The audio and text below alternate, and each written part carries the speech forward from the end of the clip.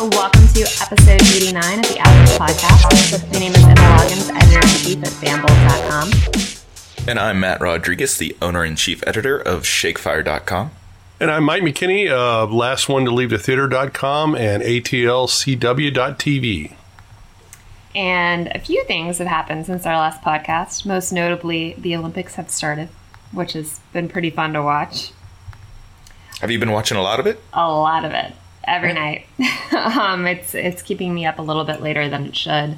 But I'm really surprised by the amount of curling that they are showing in this Olympics. Like every time I turn it on, it's curling.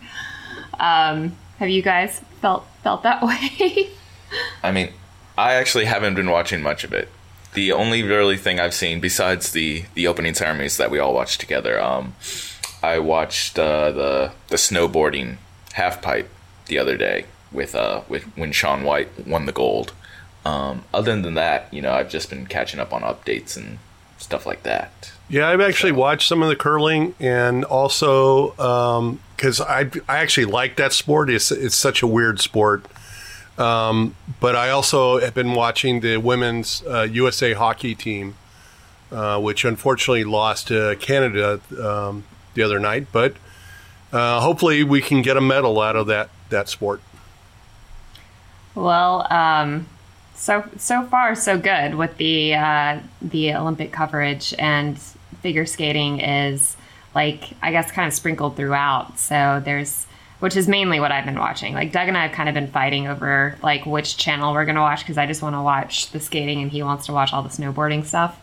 But you need picture in picture. I know. Well, I feel like what I need is what Carrie has with being the Hulu, where you can pick exactly what you want to watch, because I swear, every time I start watching an event and it's after this break, figure skating, and then it goes to snowboarding for an hour, and I was like, wait, what happened to the figure skating? It's difficult to follow. Snowboarding is the break. I guess it is. But the coverage so far has been really cool, and it's been trying to stay away from your phone while you're watching the Olympics, because of CNN updates telling you who's won as you're watching it. Yeah, which is a little. I still remember a couple years ago where they would spoil. They would spoil who won in the commercial break for the show, for the whatever event they're showing. Yeah, because I remember there's a huge uproar over that. It's why are you even doing this? So. Yeah. I guess they're getting better. A little better. I feel like I just need to disable CNN alerts during the Olympics. But, so yeah, anyways, that's going on for another week or so. And I guess we'll talk a little bit about that next week. We have a big episode next week. You guys know what it is? It's our 1-year anniversary. It is. It's our 1-year anniversary. Yay. Well, y'all's 1-year anniversary. What's the 1 year? February 24th. No. Is it paper? Is that the 1-year anniversary thing? I think it is paper. You know how yeah, you have the gold, platinum, whatever. If we make it to whatever platinum is, that's going to be probably 25 years. Real accomplishment. But yeah, so we're gonna have to do something special next week for y'all's 1-year anniversary. It'll be Well, obviously, I've been doing it for all 89 episodes, but you guys joined in last February. Well, we're getting close to 100, too, so... We are getting close to We're going to need to start organizing that to get Jakai back on. We are. That's going to be a fun one. Yeah. So only a couple of months out from that. And yes, paper is the traditional first anniversary present, So we'll all wear paper hats. That works. That seems lackluster. But then again, it is paper. It is paper. There's not a whole lot you guys can do with that. No. But, well, paper cups can hold alcohol, so we can all drink. That's true. We could do that. This is a good plan. Unless we change our recording time. As we all drink whiskey at Thursday at 11 a.m. Yeah. I'm going to take a midday work break. 5 o'clock somewhere. I love it. Well, let's dive into stuff, because we have 2 reviews this week that we're going to get into here in a hot second. And of course, one of them being the highly anticipated Black Panther, which we all have a lot to talk about. But before we get into that, on the superhero note, I mentioned last week we did a bunch of interviews at the SCAD ATV Fest, so I wanted to dive into our interviews that we had with the Black Lightning cast. And specifically, I wanted to highlight them talking about their experience filming here in Atlanta, since, of course, there was a good portion of Black Panther, which filmed here in Atlanta, too. So it seemed fitting to talk about Atlanta filming today when we're dealing with the comic book genre and projects filmed here. So the cast of Black Lightning, there was quite a few of them that attended the festival. Christine Adams, Nafisha Williams, Damon Gupto, Marvin Gordon Jones III, James Remar, Cress Williams, all sat down with me to talk about their experience filming in Atlanta. So here are some highlights from those interviews. I'm born and raised here, so naturally I want to talk to you guys about filming in Atlanta and that experience for you guys. It's been great. I mean, I'm pretty much a native Californian. I've been there since I was like 3, so it's pretty much my wife's born and raised, and so it's been an adjustment for us moving here. But I feel like it's been a fairly smooth adjustment. But also for the sake of the show, it's easy because I feel like I always felt like from script one that the city was a character, that it came to life as a character, and this is a perfect place for that character to be prevalent. It works really well. We don't have to work hard to make it real. It just is. So it works really well. So I want to ask about your experience filming here in comparison to other places. Atlanta? Okay. So when I found out that we weren't shooting in LA and there was a possibility that we would be shooting here or New Orleans, and I was just like, I could do Atlanta. I've been visiting since I was, a teen. I had friends who lived here, grew up here, went to college here, so I'd always come here and hang out. I knew my way around. I knew where to get my nails, and I was like, listen, guys, Atlanta will work for me. The food is so good. Yeah. And also just being here, working on the first Black superhero TV show, Family. Just being here amongst the culture and, knowing that I can, drive up to Martin Luther King's church, hello. Atlanta's been good to me. I really, really like it. And if we're not going to be in LA, this was really my first choice for us to be. Yeah. Right. It's a perfect setting for the show. It's perfect, right? Yeah. Tone and everything. It just works here. And I'm really thankful for the city of Atlanta and happy that you guys have this show here. So I want to kind of start out talking about filming in Atlanta versus other experiences that you've had filming in other cities. How has Atlanta been different than other filming experiences that you've had? Well, Atlanta's a big city with a small town feel. And you have everything that all the big cities have to offer. And yet, you're a stone's throw away from beautiful trees and woods, and you can get out in the wilderness a little bit. And people are not as rushed and hustled as they are in some of the bigger cities, except for the traffic. The traffic's a challenge. And because I've shot in some places that are pretty remote, and that can be a grind. But being here, there's enough to do in the off times that I don't get bored, and the resources of the city and the community are quite full. So it's a good place to be. It's really great. And that was our Black Lightning ATV Fest coverage of the cast talking about what it's like to film here in Atlanta. I feel everyone that films here loves it. I feel like as a visitor to LA, the few times that I've been out there, and as stressful as it has been, it's just got to be such a fresh breath of fresh air for actors. Yeah, and I've interviewed the creators of the show, and they really, when I interviewed them at Comic-Con, they really stressed how they wanted the show to be set in an urban setting. They really wanted to be filmed in Atlanta instead of in Toronto, where it's just the normal place where all the CW comic book shows are done. But they really wanted an urban setting to highlight the fact that this is such a different show than your normal superhero show. It is. And Atlanta, I feel like with the with the projects that film here. My dog found her toy, which is the toy Matt gave her, which is her favorite toy. Fozzie joins the podcast again. I know. She's, I jokingly call her my PA, but she's like literally the world's worst PA. Come on, give me your toy. If anything, you're her PA. I know. I feel like you gotta cater to her needs. Fozzie's world, and we all just live in it. Yep.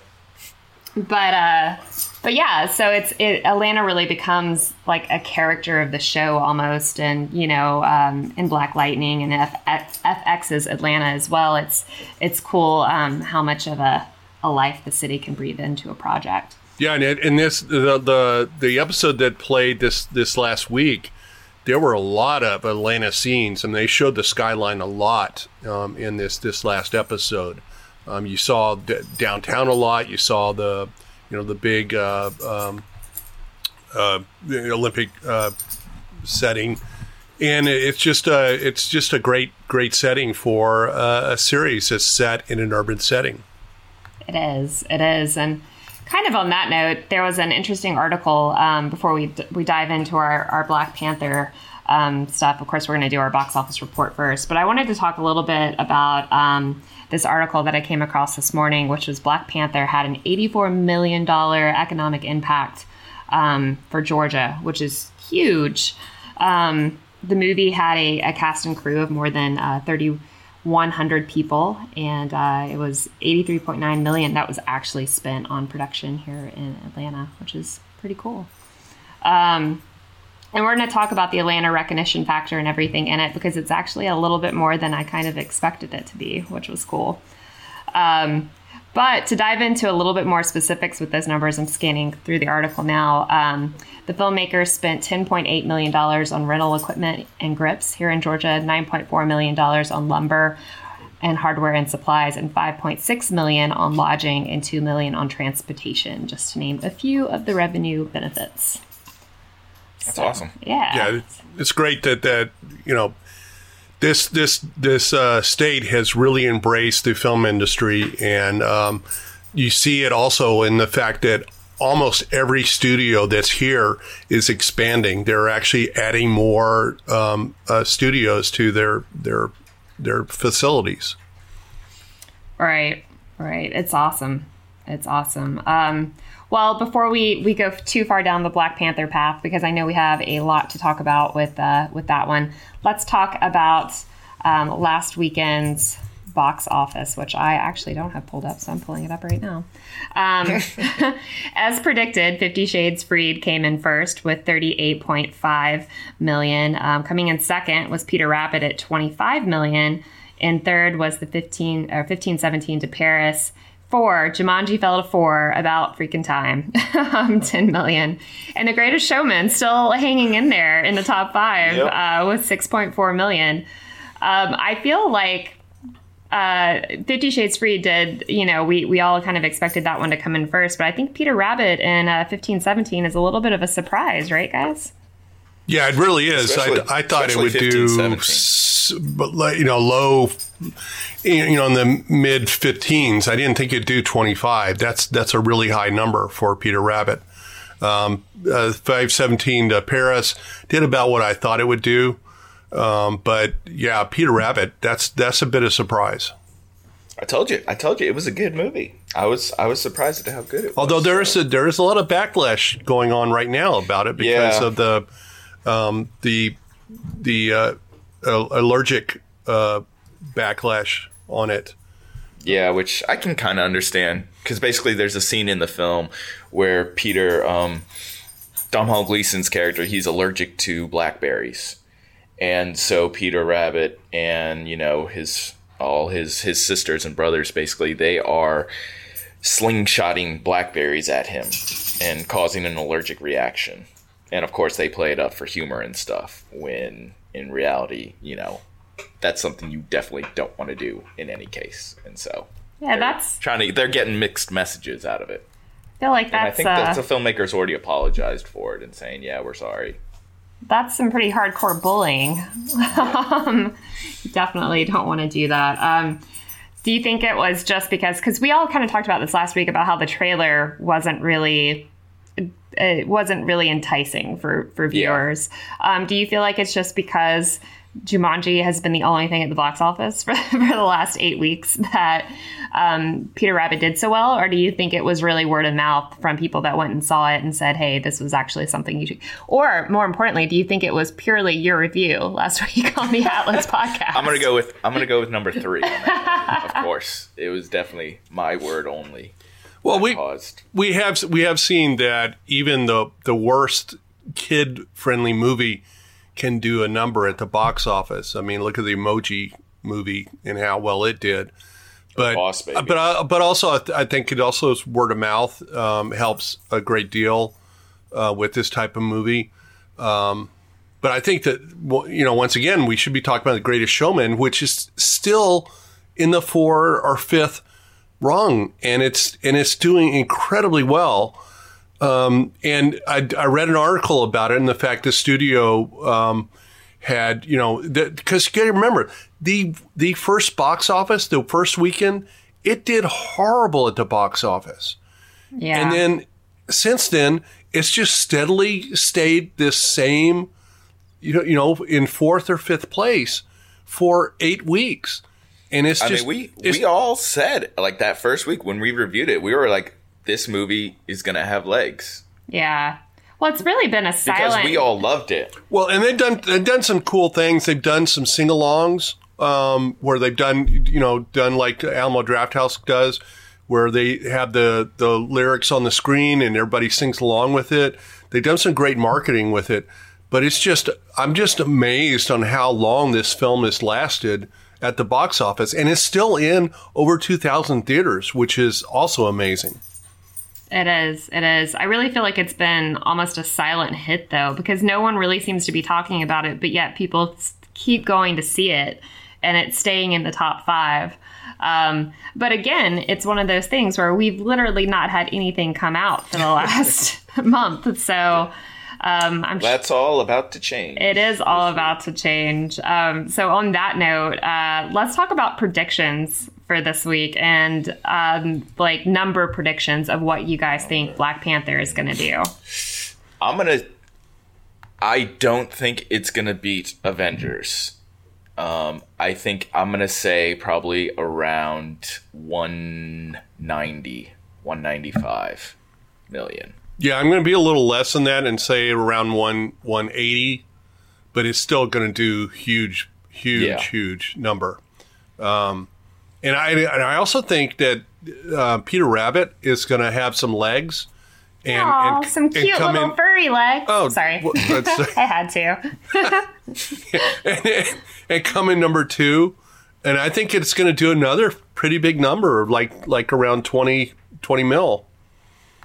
So you don't have high expectations for Early Man, then? No. Early Man, unfortunately, while I loved Early Man, it's not going to do a big number. It's going to do probably 5 to 6 mil, would be my guess. It'll probably come in 5 or 6.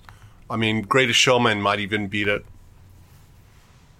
Do you think, are we going to see Jumanji stay in the top 5? Or is Jumanji finally going to exit the top 5? No, I think Jumanji will stay in the top 5. It's really only Black Panther being added to it. So, I mean, yeah, Jumanji's going to stay there.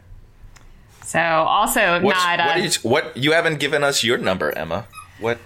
I was going to say 180. So, but that being said, it wouldn't surprise me if it beat Avengers. I feel like, this is such a, as we kind of get ready to dive into our review, it is such a different, it's not your typical superhero movie, which is a really nice breath of fresh air. And it does stand completely on its own. So I think, you don't have to be a fan of superhero movies, I don't think, personally, in order to really enjoy this movie. And it's not as overwhelming, I think, to people that aren't superhero fans. Like Avengers, you're like, holy cow, there's 17 superheroes in this movie. Whereas this one, it doesn't feel as overwhelming for someone not familiar with the genre. Right. But you got to remember also with the Avengers, they also had basically that first weekend with Avengers, they were showing the film 24 hours a day. They were showing it at 3 a.m. and 5 a.m. and 8 a.m. Right. And they're not doing that with Black Panther. Right. So you're not going to have the box office that the Avengers had, because the Avengers was an anomaly because of the fact that literally you had theaters that were showing Avengers on every screen they had. And you may never see that ever again. Right. I don't know. I could see them doing that for Infinity War. I think Infinity War will be Avengers.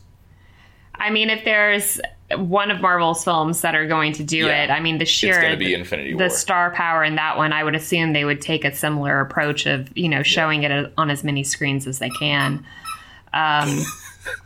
And Fozzie agrees. Fozzie agrees. That's her way of saying she agrees. But just gonna try to ignore her. But on that note, let's dive into our review of Black Panther. Matt, do you want to set this one up for us? Yeah. So Black Panther, it's basically taking place right after Captain America's Civil War, which introduced Chadwick Boseman as Black Panther. And basically, T'Challa is returning home to Wakanda, which is his home country. Basically, they've kept away from outside civilization. This is where vibranium comes from. And so he's returning home after the death of the king, his father, King T'Chaka. And so the entire film is basically him returning home and taking on both the mantle of the Black Panther and then also taking the throne, being king. And so he's trying to deal with how to be a king, how to be a ruler, and, dealing with the death of his father. And basically, it's a very, very political film. And so you have basically Michael B. Jordan. He plays Eric Killmonger. He's the bad guy of the film, and he challenges the Black Panther for the throne. So we all saw this one a little bit earlier this week. They had a special afternoon screening for press, and I'm just so excited to review this one. All right, so let's dive right in. Were you guys bored at any part of this movie? No, not at all. I mean, it's a lot slower than other Marvel films. There's a lot less action, but the story is so engaging and so interesting. It's very focused on Wakanda and the culture and the political aspect of this country. And so all of that is very interesting and very engaging, like you said, Emma, earlier before we started reviewing, how it's very independent of everything Marvel has done. So there's no boredom here. Yeah, it's really a different type of Marvel movie than we've seen before, in the fact that it's a lot more about the characters in the film than it is about the action, and it's more about the backstory and all the culture that this involves than it is about just being a superhero and fighting evil. No, I completely agree. I wasn't bored at all. I honestly lost track of time in it, which is something that I feel like is very rare for me to do in a movie, especially when I've not had lunch yet. It is, or not had dinner yet. Like, I'm always very aware of how long a movie is lasting because I want to go eat. But I completely lost track of time. Were you guys rolling your eyes at any part of this film? There might have been a little bit of rolling, like 0.1% of rolling eyes at some of the CGI, especially in the action scenes. I would agree. It can get a little bit wonky there, especially towards the end. But no, not really. Yeah, that's my only complaint about this film is that, especially the first couple of action sequences, they're basically in the dark, and you can't see all the action that's going on, and I just found that a little bit disturbing, I guess is the best way to put it. But it certainly doesn't take away anything from the film. But that would be my only complaint about the film. I felt there's a couple of scenes that they do, no spoilers here, that does involve an action sequence and this kind of little water area, and then there's a bunch of people like on the side of this cliff. The CGI in those scenes bothered me. I felt like it's something that kind of took me out of it briefly, just because it didn't. I mean, obviously we're in a fantasy world here, but sometimes when the CGI doesn't quite make you believe it, you kind of pull yourself out of it a little bit. But that was my only complaint. As far as eye rolling, I think most of my eye rolling was just like the anger I had at the villain, at Michael B. Jordan's character. But other than that, there was no eye rolling for me. Best and worst actor in this one. Who stood out to you guys? I'm giving, for me at least, the best actor, I'm giving it to Michael B. Jordan. Eric Killmonger is definitely one of the best villains of the Marvel Cinematic Universe. And, they actually, give character to him. He's not just this easy little one-off villain who wants to destroy the world or something like that. Like, he's really complex. And Marvel has always really struggled with its villains. Like, that's always been like one of my major complaints about like almost all the Marvel films, with like the exception of Loki or something, is their villains, and they've struggled with that. But right. Black Panther is one of the strongest villains. Yeah, I agree. So, yeah, I totally agree. Because, sorry about that. He is such a complex character, and they give him a great backstory. And that's what a lot of the Marvel villains don't have, is a great backstory. And it's also, I think, it also helps the fact that Ryan Coogler has worked with Michael Jordan before, in Creed and also in Fruitvale Station. So there's a familiarity between the director and the actor to get the best performance out of him. And this is a wonderful villain, and it's a villain that you hate almost right from the start. But at the same time, you understand his origins, why he's like he is. You get to see what made him to be this villain, and I think that's a great backstory. And for me, I didn't hate him. Like it, I like what you said. You understand him, and you get to see how he became his way. But like that didn't make me hate him. Right. Well, for me, I didn't have anyone that I didn't enjoy. I think there is, everyone did I think what really impressed me about this one is the level of humor isn't exactly like, it doesn't feel like other Marvel films. Like the humor in this is more dry and a little bit sarcastic and more subtle, not your typical kind of, more obvious jokes or more in your face jokes that Marvel typically does. And I think everyone in the cast like seemed to have a moment where they got to, deliver one of these lines that just like, I just really appreciated the humor so much in this one. And I think that made everyone's performance so much more enjoyable for me. And I really, really, really, really obviously we talk about Walking Dead all the time on this one. So we have to like talk about Denai, who plays Michonne on The Walking Dead. And she's absolutely fantastic in this. Like, what a cool role for her to have. It's just such an empowering, badass role that she gets to play in this. Well, what's cool about this film is how many women are in this film. And not only how many women are in this film, but how many women that are strong and are fighting sometimes even better than the hero himself.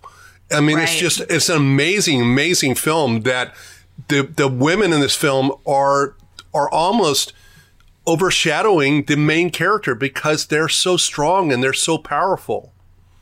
I would agree. They're and smart. I mean, they're really smart too. So having so many, I mean, it was almost kind of like Wonder Woman in that regard, where I think if you're a young girl and you go to see this movie, you're going to leave feeling empowered, and you're going to, want to dress up as one of these characters for Halloween because they're just such awesome characters and awesome role models.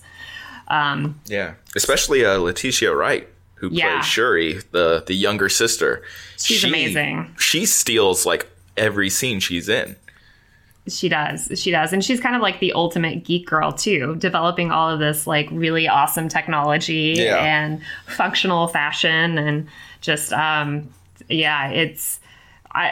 loved the character so much. And I think that the actors that were picked to play them just did a fantastic job. And one thing I didn't notice.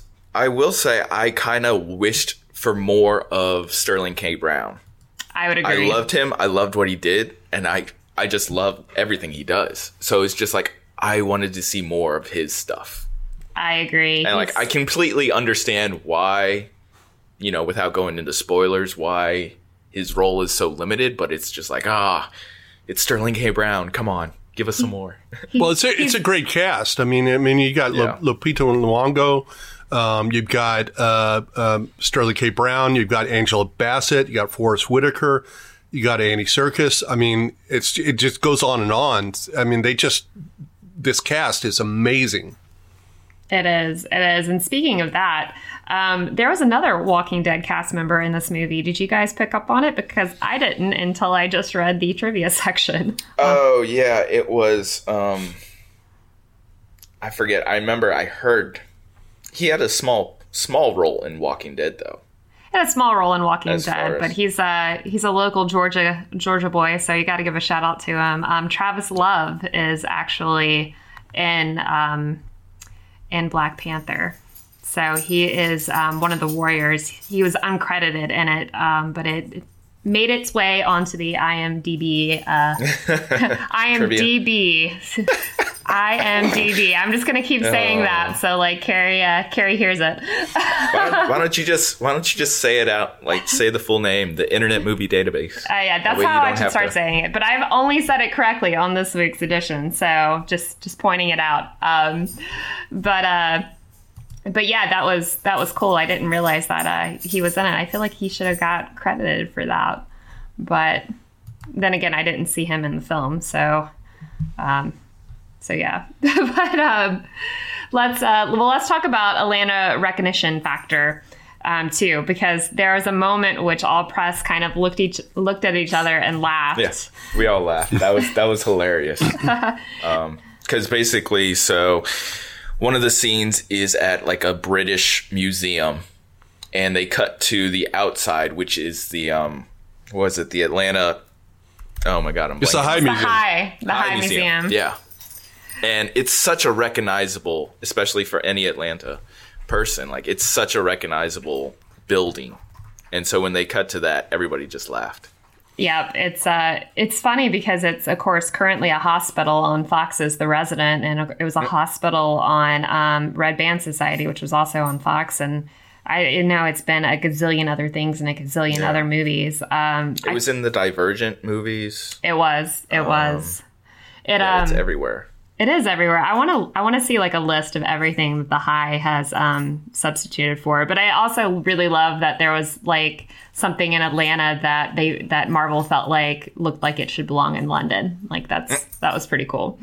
So there is an Atlanta recognition factor in this one, and there was a few other scenes that I thought could be filmed in Atlanta. Yeah. Well, there was Atlanta City Hall doubles for you pointed that UN. out. And that was in the trailers.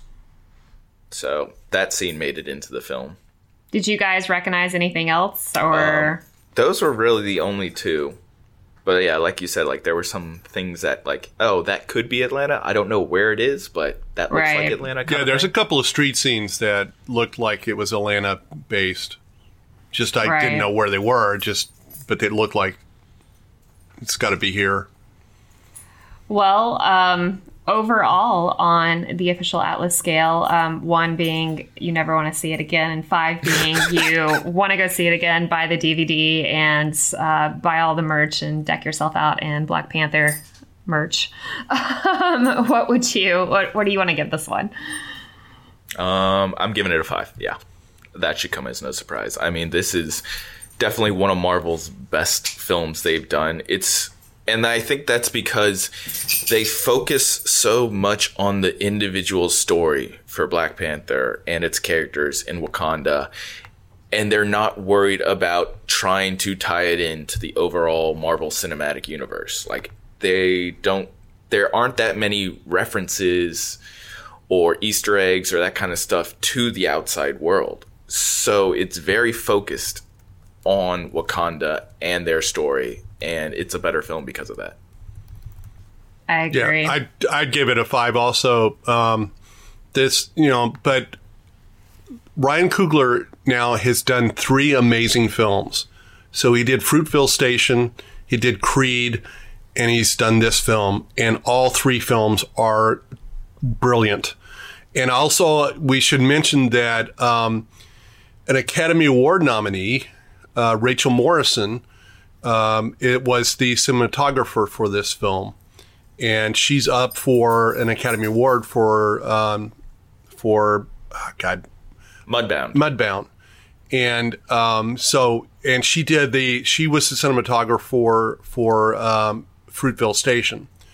So it's a brilliant movie. It's got the right amount of humor without being overboard, and it's a different type of humor than normal Marvel movies in that it's more personal. The humor is more about the interaction between two people.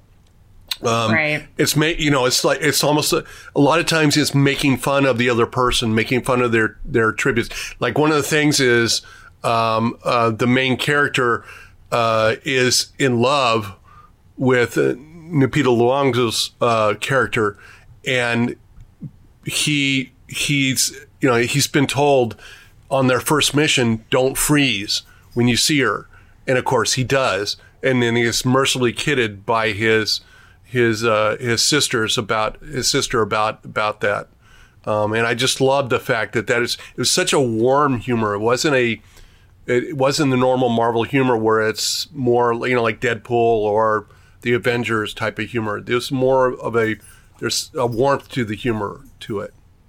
There is. I would definitely echo everything you guys have said. I do feel like it's.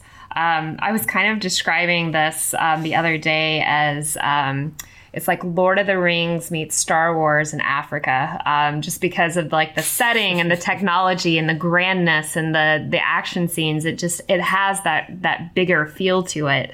And it's funny because one of the it's got a little bit of Lion King mixed into it. Yeah. It's where's the quote here? I'm going to butcher his name. The actor from Get Out. Daniel Kaluuya.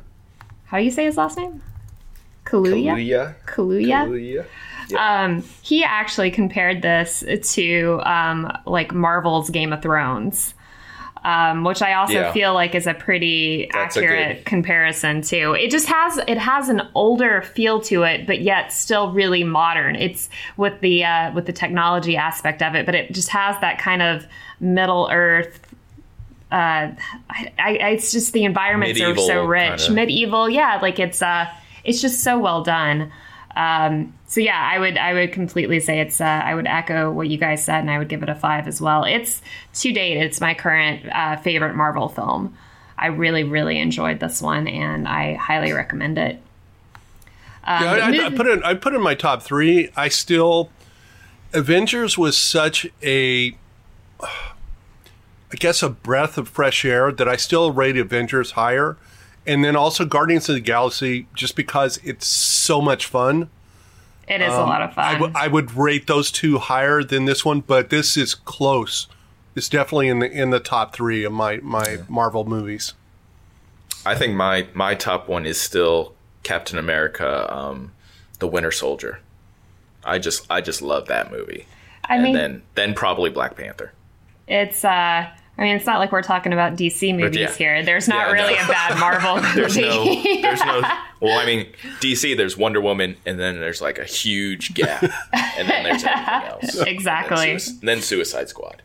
Yeah, I just watched Wonder Woman the other day again. It was on HBO, and I watched it, and it's such a good movie. Man, it's a good movie. Just give Patty Jenkins the DC universe. Put her in charge of it. Yeah, I would love to see that. Well, moving on, we have one more film to review this week, Early Man, and you guys saw it early last Saturday when yours truly was still sleeping. So, Mike, do you want to set up what this one is about? Sure. So, Early Man is about some basically men, a tribe that's been forced out of their homeland by the evil Lord Noth. And Doug and his fellow tribe members unite to take on the Bronze Age city dwellers in a game of soccer. It's basically kind of Early Man is Doug and his fellow guys are still wearing fur, and they hunt rabbits, and they're set in their ways. And Lord Noth and his Bronze Age city dwellers are in the Bronze Age, whereas Doug is still in the Flint Age. And so it's a clash of two societies. And Doug decides to get back his homeland to take on the Lord Noose soccer team with his own team of misfits. And that's what the movie's about. So were you guys bored at all during this one? Absolutely not. It's a fun movie. It's from the Aardvark group. Aardman. Yeah, I'm sorry. And they're the Nick Price is the guy that directed this film, and he's the guy that's behind Nick the Wallace Park. and Gromit films. And Matt's over there fact checking you. And also the Chicken Run film. And so it's the same stop motion films that if you're a fan of the Wallace and Gromit films, it's the same type of animation. I love this film. It's a fun film. It's got a great message, and it's just a wonderful little film. I'm gonna have to disagree a little bit. I was a little bored with it. I wanted more from it. I love the animation of it. The stop motion animation and all the clay that they do is amazing and top notch. Like, their stuff rivals, Laika and Pixar, I would say. So watching all that was great, but I felt the story was lacking. And it's just like, I wasn't really into the humor. It was like, that's kind of funny. But I don't know. I just wanted more from the film. And like, I loved their last movie. They did Shaun the Sheep movie, and I thought that was hilarious and that was wonderfully done. And so to go from that to this was kind of a little disappointment for me. Yeah, and I butchered the guy's name. Is Nick Park, not Nick Price, by the way, that directed this film. But I corrected you, Mike. I'm sorry. Yeah, Sorry. that's what I was referring to. I disagree. I really liked this film. I thought it was a lot of fun. I thought it was a great storyline, and it's going to have an appeal worldwide because of the soccer factor. I thought it was a lot of fun to watch. Were you guys rolling your eyes at all? I mean, I was a little, just because of the humor. It just wasn't my style for some reason. So there was some eye rolling. I didn't have it. Didn't have eye rolling at all. I guess this one's going to be one of the ones that's kind of hard to say best and worst performance. But was there anything that stuck out to you guys about the voices of these characters?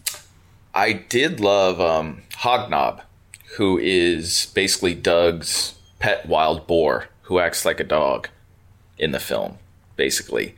I thought he was hilarious in and he kind of stole every scene he was in. Nick Park actually did the voice for that, even though it's just kind of like sounds and like, "aw" kind of thing. But I liked Eddie Redmayne, who plays Doug. I thought he was very good in the part. I will also say I was surprised Tom Hiddleston. He voices Lord Newth, and like that impressed me because I do not see Tom Hiddleston. Like I don't see how Tom Hiddleston did that voice. Like I don't see him. You know, like you could tell Eddie Redmayne is Doug. Like you can tell Maisie Williams is Guna, the basically the girl who helps Doug train them all to play soccer. But like even now, like I know Tom Hiddleston is Lord Newth. Like I still can't picture it. So, but he did a good job voicing, I say. Fun fact, that accent that he's using for that villain is French. I mean, he sounds like Sacha Baron Cohen.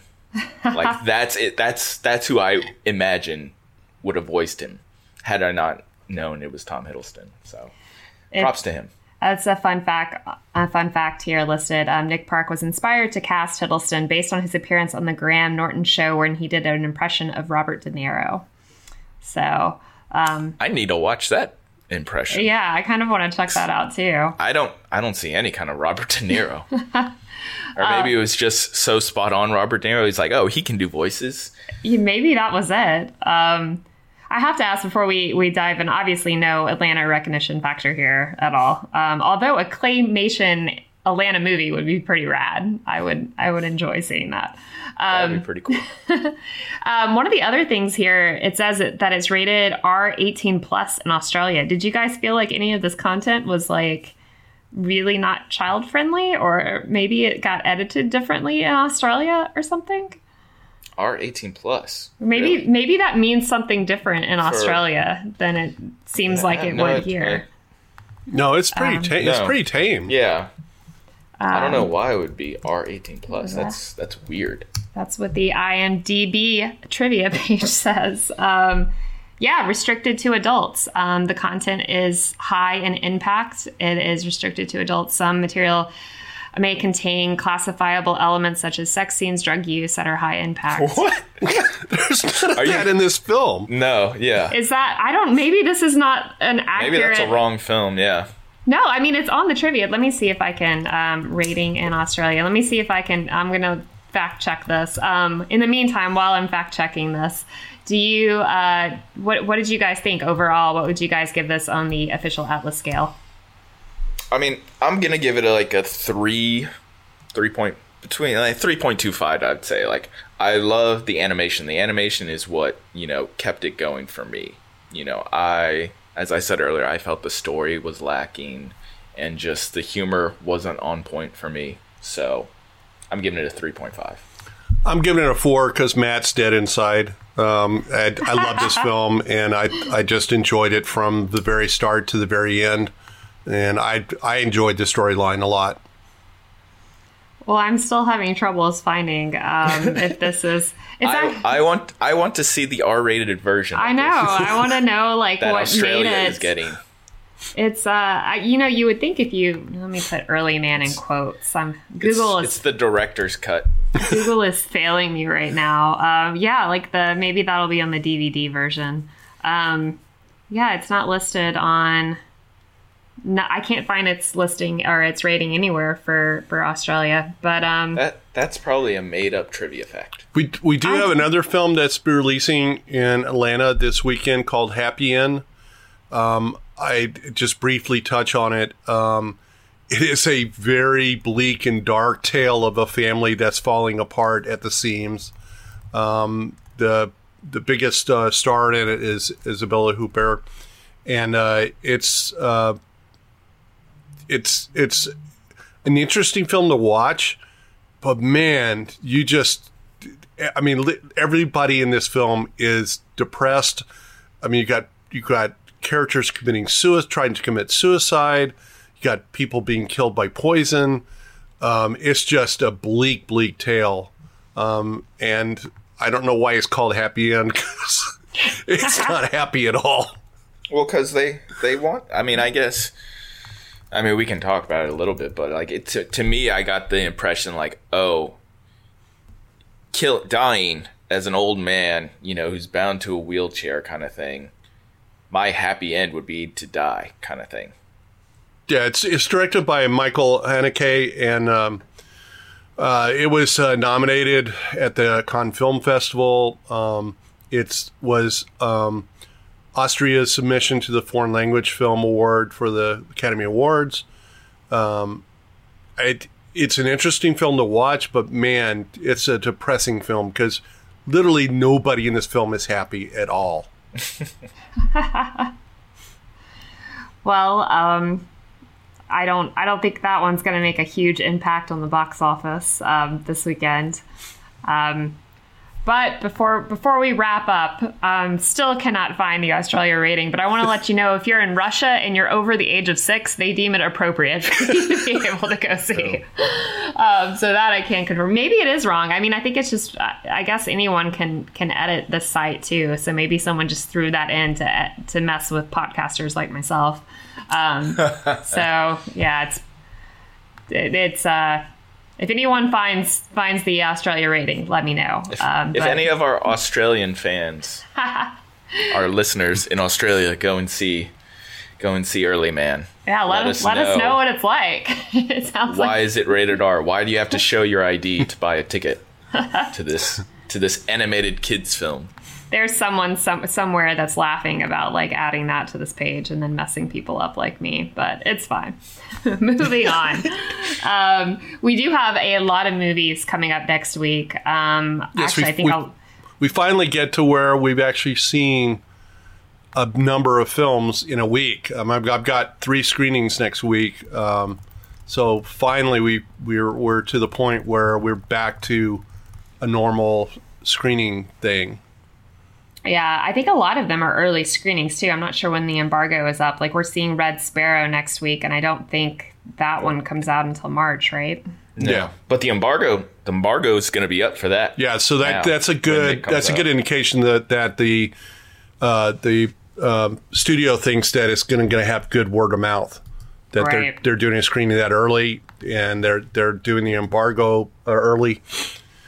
We've got Game Night, which is a comedy coming out next week. Annihilation, which is getting great buzz. And then also a movie that a lot of people a lot of critics are raving about, A Fantastic Woman, is also coming out next week. That's really good. Yeah, I've already seen that. So. Well, cool.